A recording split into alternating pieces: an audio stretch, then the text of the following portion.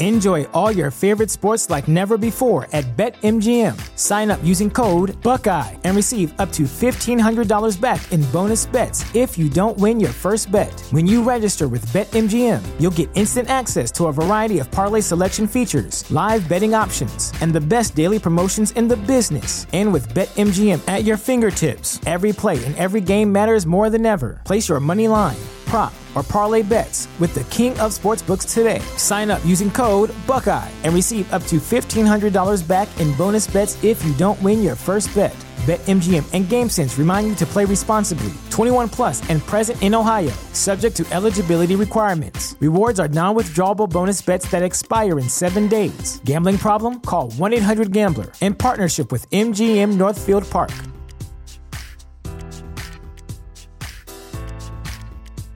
The future is a hefty responsibility and not one that we take lightly. But then taking things lightly has never been what Hefty is about. That's why we've created the Hefty Renew program that turns hard-to-recycle plastics into valuable resources like park benches and building materials. To participate, simply fill up an orange Hefty Renew bag with accepted items, tie it up, and drop it in with your regular recycling. That's it. It's that easy. It's time to rethink recycling with Renew. Particular valued resources may vary by geography. More info available at heftyrenew.com.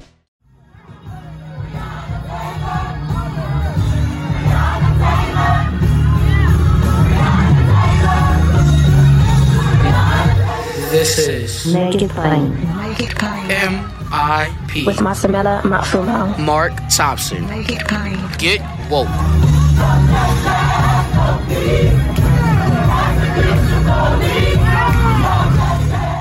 Ladies and gentlemen, again, it's Thursday, our favorite time of the week.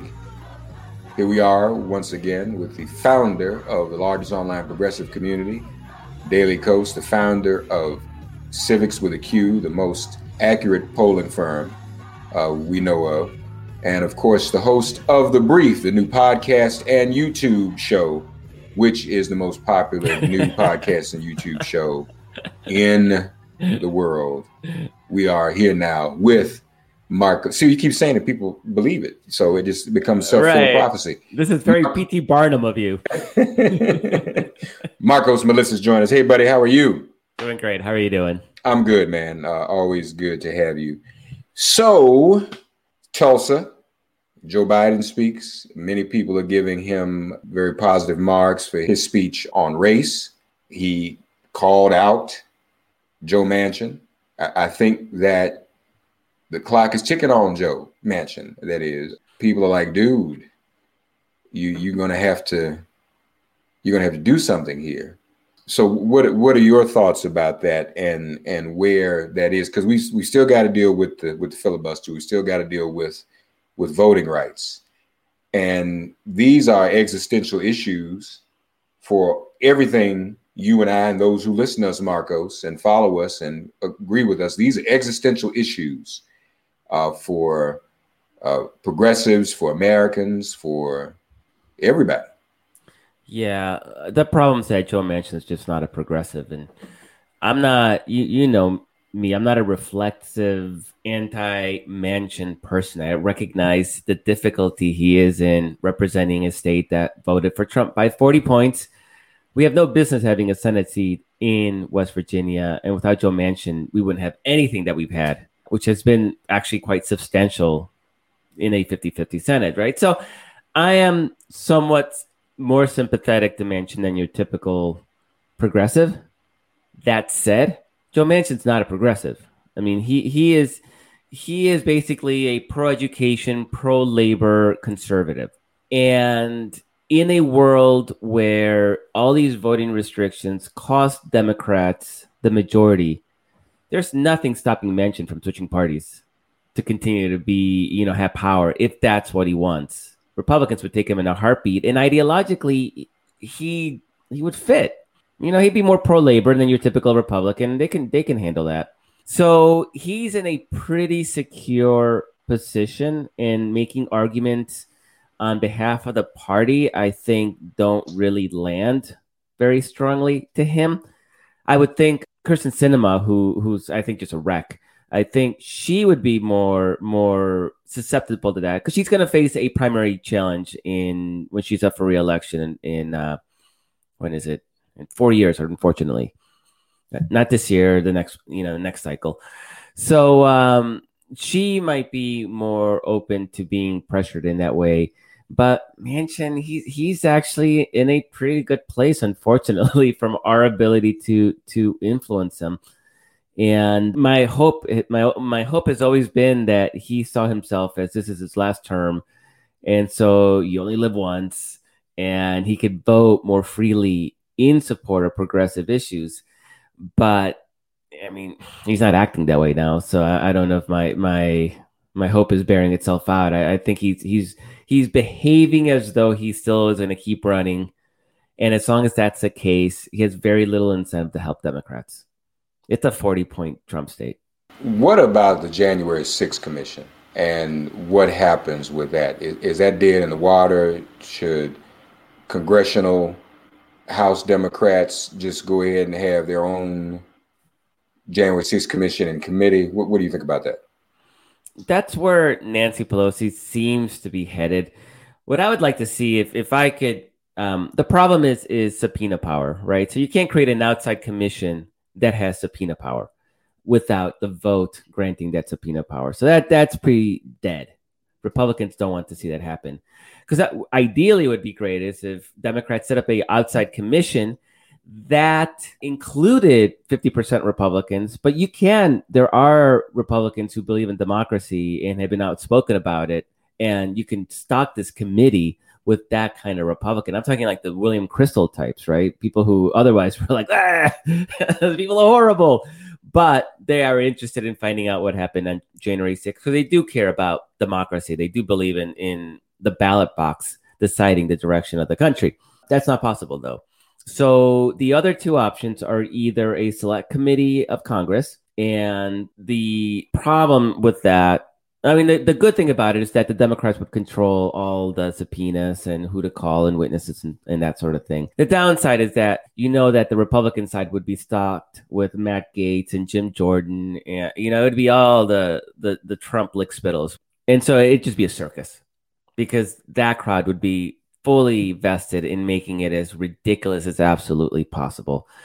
So the final option is that the Justice Department actually appoint a special prosecutor type of situation that they can, and I think they can actually do a panel that can then look into and do a full investigation into the origins of January 6th. And that may be, if we're actually interested in justice as opposed to making a big public spectacle out of it, that's probably the best option. So Merrick Garland could do that. Yes. And that makes sense. I would hope that neither Justice or Biden would feel that would be politicizing it. I mean, we know Republicans would politicize it. They say, this is the president's administration. Because, they think that the Justice Department serves at the beck and call of the president. That's what they think. Yeah, they project, right? Yeah. So you saying the Justice Department to do it, is legitimate. They would say, oh, no, but this is Biden doing it. I just hope that would not scare away either way, they're going to claim it's all a big partisan project. But, Garland could nominate a Republican, a prominent ex-senator type of Republican to head the inquiry. And Republicans will still claim it's partisan. But at this point, the modern elected Republican Party's definition of partisanship is anti-Trump. It's not left, right. There's no ideology, right? The Republican Party has utterly, completely, and 100% surrendered any notion that they stand for anything beyond tax cuts for billionaires. There is no ideology. So it's all about Donald Trump. You just had today, the chair of the Republican National Committee sent a letter to the debate commission demanding all these changes. Otherwise, Republicans wouldn't partake in future debates. If you look at that list, it's a list of Trump grievances. It's got nothing to do with the Republican Party. It's got nothing to do with.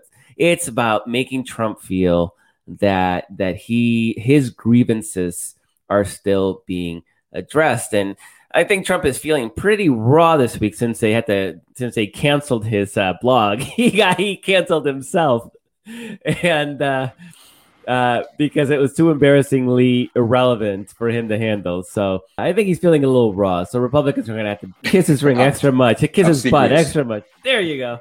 Extra this week to make him feel better. Those of you who have blogs have something Donald Trump cannot have. So be proud of yourself today. All right. He does not have a blog. It's failed. I mean, he lost again. He lost again. That's what he did. Loser. He's a loser. And hopefully he'll be more of a loser. You know, I'm traveling this week. In fact, folks, I'm talking to Marcos today from Charlotte, North Carolina. Not for anything political. Actually here to drop my son off at his collegiate summer baseball camp. And it's always good to get out of your own locale, comfort zone, fishbowl, whatever you can call it, and just talk to the people in other places. And you know, people have been saying to me, man, we love your attorney general and your Manhattan DA. That's what some people said to me last night. I said, really? They said, yeah, they're gonna do it. We're so glad they're doing it. I'm glad they were patient, Mark, and got it together and are now, you know, got the criminal charges. I mean, so it's and I didn't bring it up. You know, people just, you know, it was, where are you from? New York. Oh, we love your.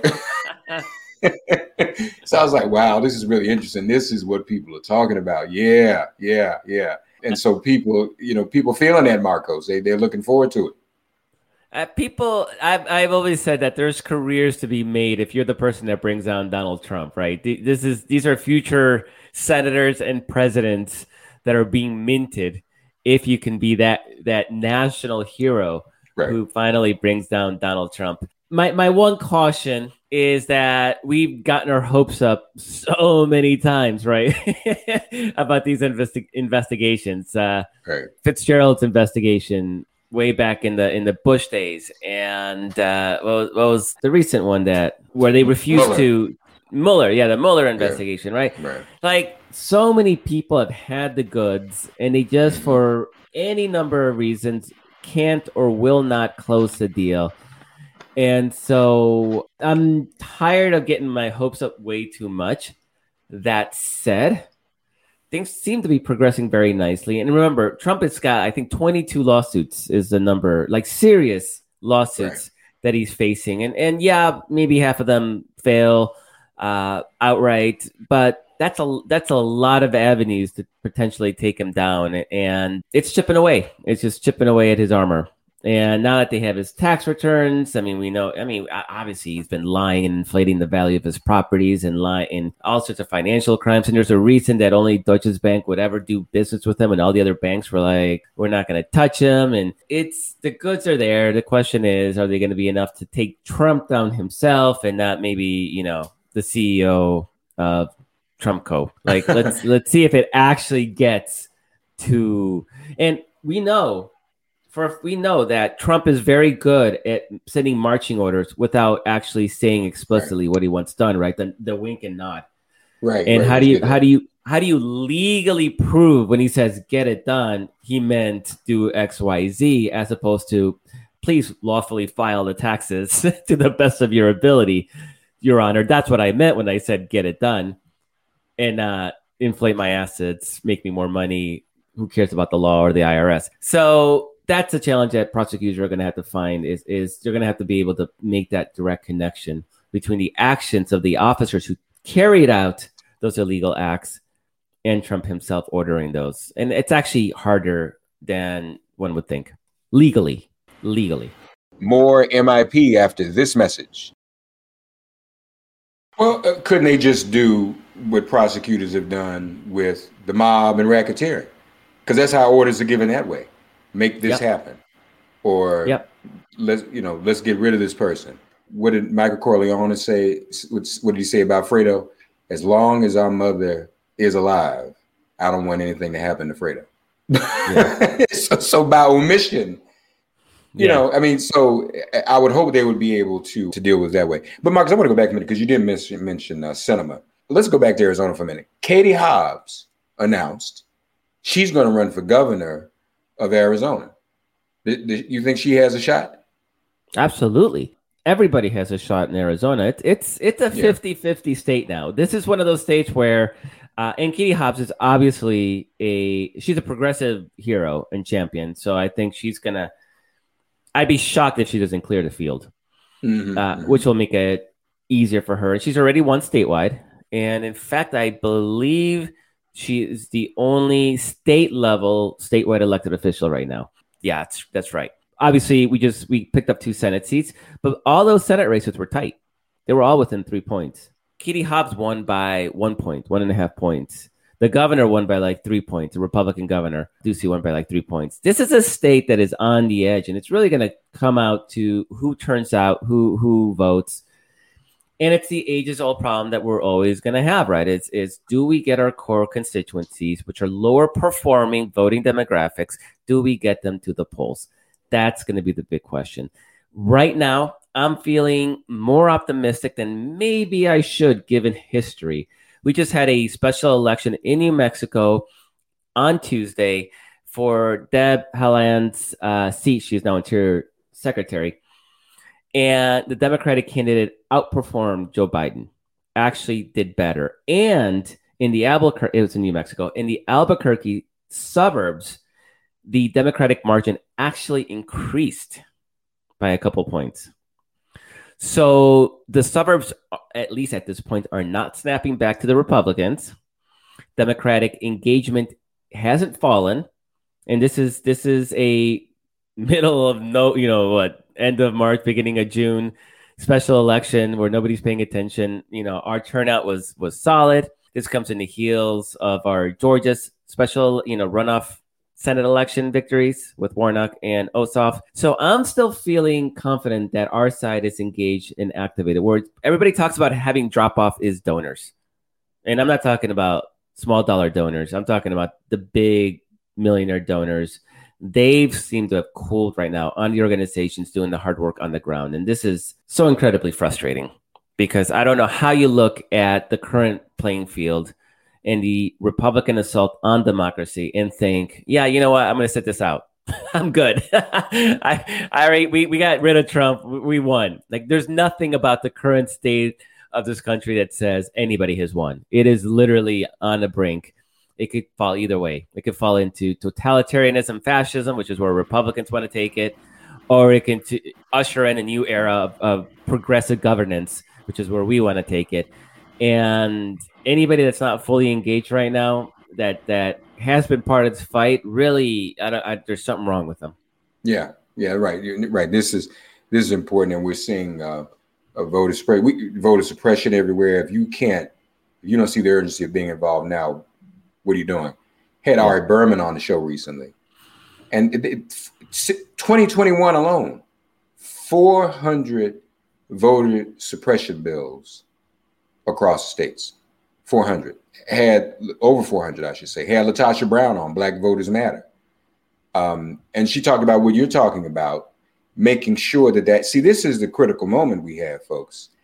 Making all of these elections, even the special ones, urgent, must-vote elections, making active vigilance at the voting booth second nature. So that's been the problem.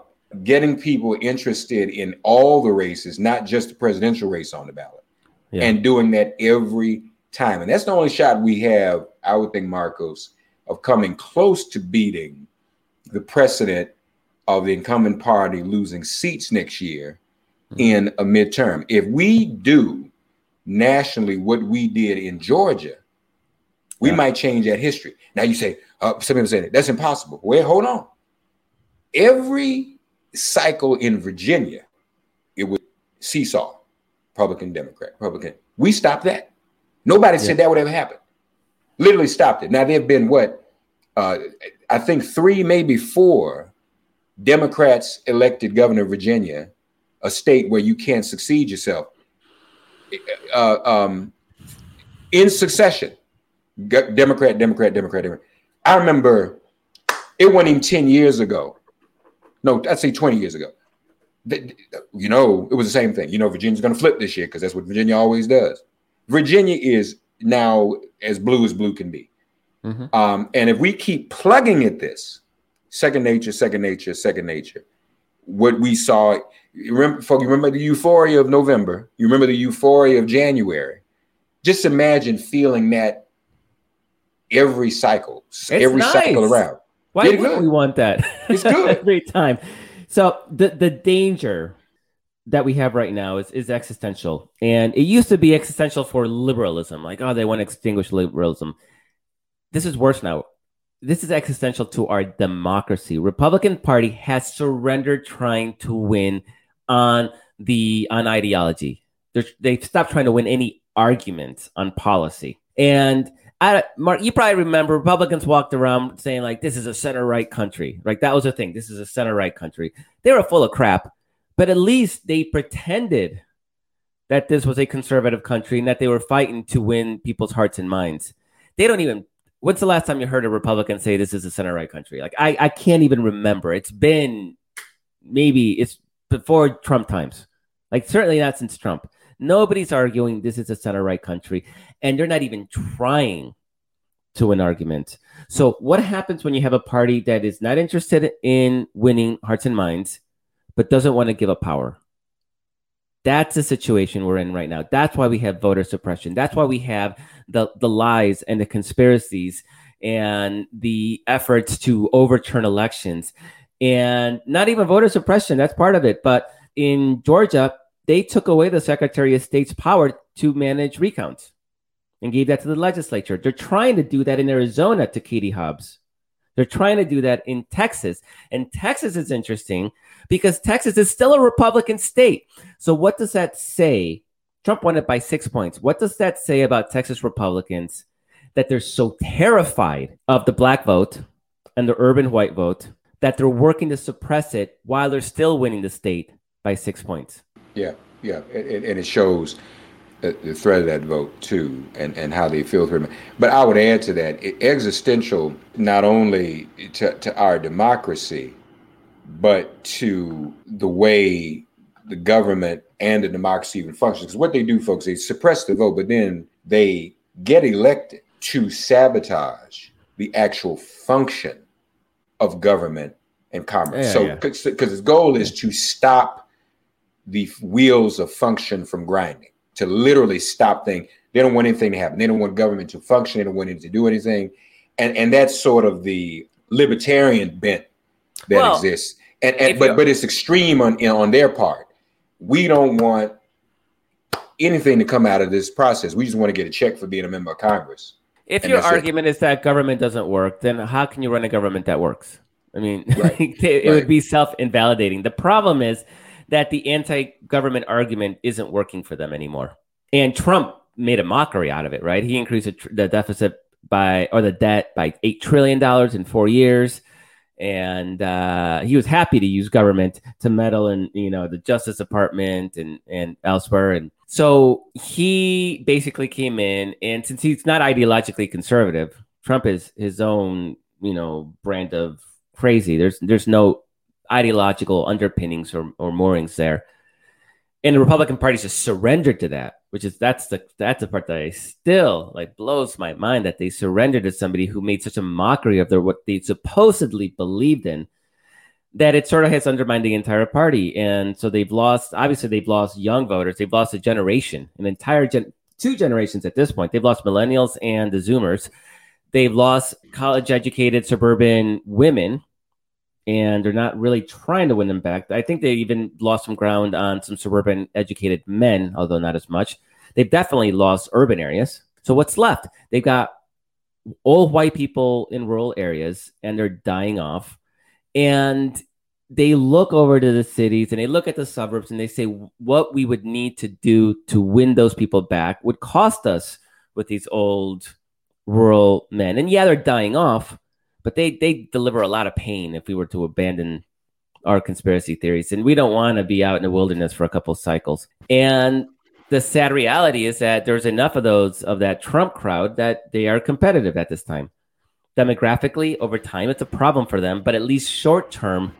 And this is why they're so hell-bent on institutionally undermining our democracy, because they know they can't survive the demographic shift of this country. So this is for them, it's existential. We look at democracy as existential because we value democracy. They see democracy as the threat. To them. Democracy itself as it exists. Yeah. More MIP after this message. let's do this before we go. Now, because this is another area I think is important. People would want to hear from you on. You on the brief this week also talked about candidate recruitment. That's important too, because I mean, we got to get the vote out. We have to vote, folks. But it's always good when they're good candidates. So talk to us a little bit about that, how you think that's headed. And if you don't mind, maybe educate the public a little bit too about the way candidate recruitment even works. Right. So historically, candidates, not just Democratic candidates, all candidates were basically, they look the same. Like they were white men, mostly lawyers, predominantly prosecutors, and people of money. So political dynasties or, wealthy people, because running for office is incredibly complicated. And so we had Amanda Litman on the brief this week. She is the co-founder of Run for Something. And she's a powerhouse. Like, she's unbelievable. And Run for Something, if you're interested in running at this is for local level offices, not for federal, but state legislature to like mosquito abatement board, city council. Run for Something. Run for Something will basically hold your hand and walk you through the process. And we had Amanda. I said, so what does somebody have to do when they run for office? And Mark, I don't even remember that list was so long. But it was like you have to write a campaign plan, you have to file the paperwork, you have to open a bank account, you have to hire this kind of staff, the list was endless. And so no wonder we couldn't get candidates that looked like America to run, because it was so complicated. And its system, I'm convinced, is designed to be complicated to keep people from running. It protected that white male class from having to deal with actual competition electorally. So Run for Something shows up, and most of their candidates are women. They're like 40% people of color. They're like 25% LGBTQ. They really helped democratize. And when you look at the rise of the Democratic Party during the Trump resistance, the superstars are people like Alexandria Ocasio-Cortez and Ayanna Pressley, and people like that are not traditional candidates. Latina, Black women, trans women. These are not the kind of candidates that ever ran because it was too complicated. So now you have an organization like Run for Something that literally holds people's hands and teaches them the mechanics of running for office. Now, once they've run for office, now they know how to do it. And, if they move up the ranks, they can take care of themselves. So Run for Something is really designed for first-time candidates that are on the ground floor. This is like a legitimately grassroots. And they're winning races that people didn't think could be won because nobody ever bothered running candidates. And what's amazing, Mark, is that, and we're seeing this in I think we've even talked about this, the Houston DA's race, right? Houston DA's race. I need to refresh myself. Hold it. But she helped increase voter turnout in Houston because it wasn't the top of the ticket. It was it's coming in and saying it's people on the ground that can make a difference to your life every single day. And these are people that look like you, they talk like you, they know what your life looks like. And then that helps bring new people into the voting process in a way that Joe Biden wouldn't be able to do so in a typical election year. Was that Kim Ogg? Is that who that was? I can't remember. Okay. I'm sorry. Go ahead. That's fine. But I mean, the point is run people at the local level that look like their communities. That's right. And it suddenly changes things. And I actually think Raphael Warnock is a perfect example. And Jon Ossoff. Jon Ossoff is 34, right? He's the youngest senator in, 50, 60 years. Somebody who looks young and can speak and project in a way that resonates with youth. Right. And Raphael Warnock, which obviously he's Black and speaks and resonates with one of the largest Black communities in the country, in Georgia. That was a dynamite 1-2 punch, right? To carry into that runoff. And I think we benefited from both of them making into the runoff, because had one of them won outright, might have been a problem. Yeah. But by both of them running as a ticket and appealing to the broad swath of the voting public, it was really, really beneficial. So, and this is honestly one of the big reasons I was not for Joe Biden in the primary, because he's not representative of the party or at this point of the country itself. It actually worked out. You did. And we've talked about how it's actually worked out even more fantastically than anybody could have imagined, because Republicans don't know how to run against white people anymore. Like Joe Biden flummoxes them. Yeah. But at the lower levels, it's having a elected officials that represent and look like our communities, look like our what America looks like, makes us stronger as a party, means we have better governance, and pulls new people into the system. And so if you're interested in running, runforsomething.org, I believe, runforsomething.org, and they will hold your hand and walk you through the whole process of becoming a candidate. And they're democratizing politics, which is funny because you think, oh, politics is democracy. No. The system used to exclude people that didn't have the money, that didn't have the power, that didn't have the know-how. And Run for Something has now created that allowed for people to have that knowledge, and so anybody can run for office. It's not easy, right. But you finally have somebody that will hold your hand if you're wanting to do so.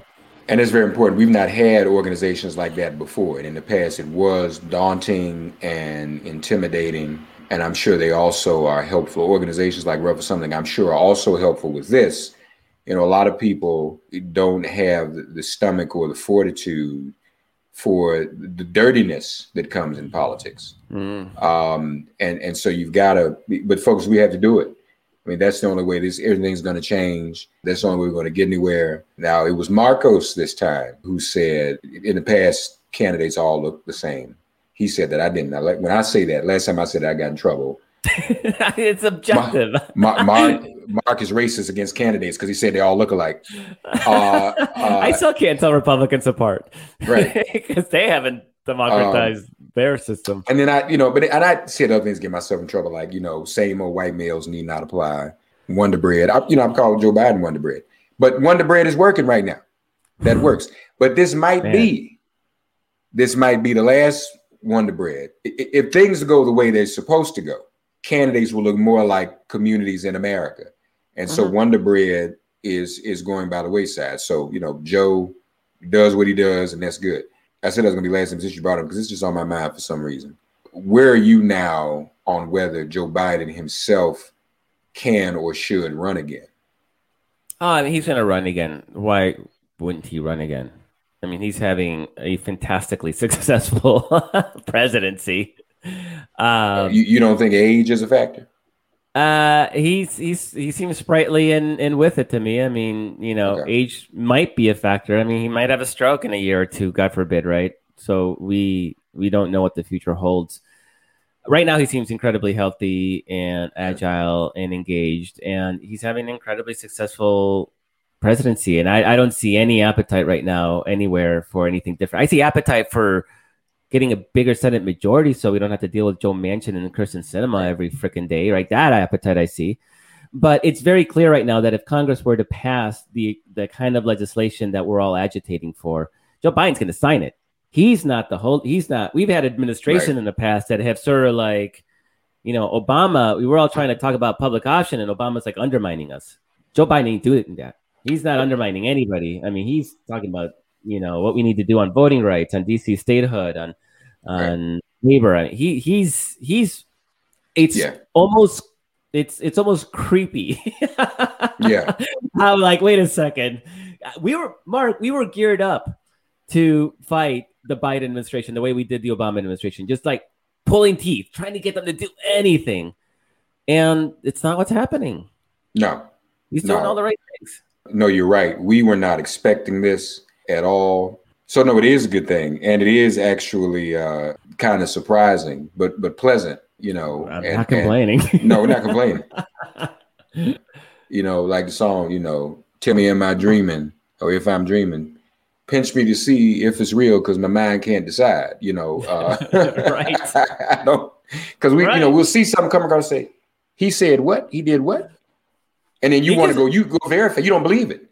Y'all have been in that position and you go verify. He didn't do that. Let's go make sure. He took a shot at Sinema and Manchin. That's right. I mean, what? It's right. Like, get out of my head, Joe. Stop doing the things I would do. Right. That's right. And so, no, that's all good. So we shall see, folks. Check out The Brief every Tuesday, 1:30 Pacific, Do I have it right? Okay, 1:30 Pacific. And then it's also, shows a bit as a podcast the next day. Continue to Daily support Coast, The Brief, and all your favorite podcast platforms.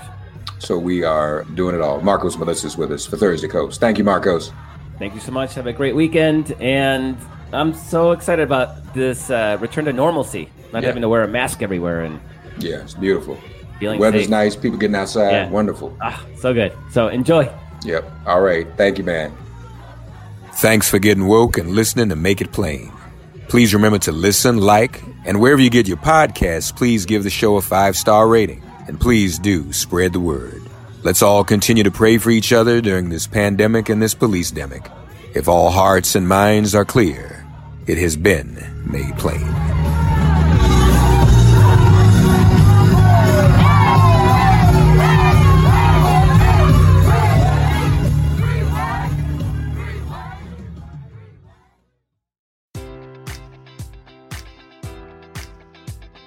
Enjoy all your favorite sports like never before at BetMGM. Sign up using code Buckeye and receive up to $1,500 back in bonus bets if you don't win your first bet. When you register with BetMGM, you'll get instant access to a variety of parlay selection features, live betting options, and the best daily promotions in the business. And with BetMGM at your fingertips, every play and every game matters more than ever. Place your money line, prop, or parlay bets with the king of sportsbooks today. Sign up using code Buckeye and receive up to $1,500 back in bonus bets if you don't win your first bet.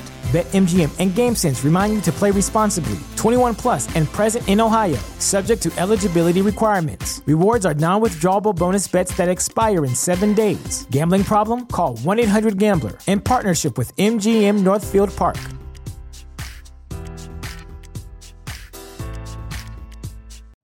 You know how to book flights and hotels. All you're missing is a tool to plan the travel experiences you'll have once you arrive. That's why you need Viator. Book guided tours, activities, excursions, and more in one place to make your trip truly unforgettable. Viator has over 300,000 travel experiences to choose from. Everything from simple tours to extreme adventures and all the niche, interesting stuff in between. So you can plan something that everyone you're traveling with will enjoy. Real traveler reviews give the inside scoop from people who've already been on the experiences you're considering. So you can plan with confidence. Free cancellation helps you plan for the unexpected. And 24/7 customer support means you can travel worry-free. Download the Viator app now and use code Viator10 for 10% off your first booking in the app. Find travel experiences for you. Do more with Viator.